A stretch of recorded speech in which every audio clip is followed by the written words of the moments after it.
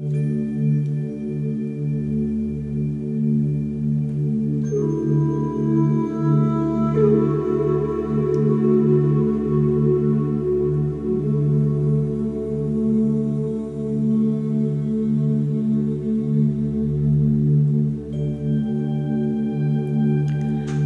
verdad.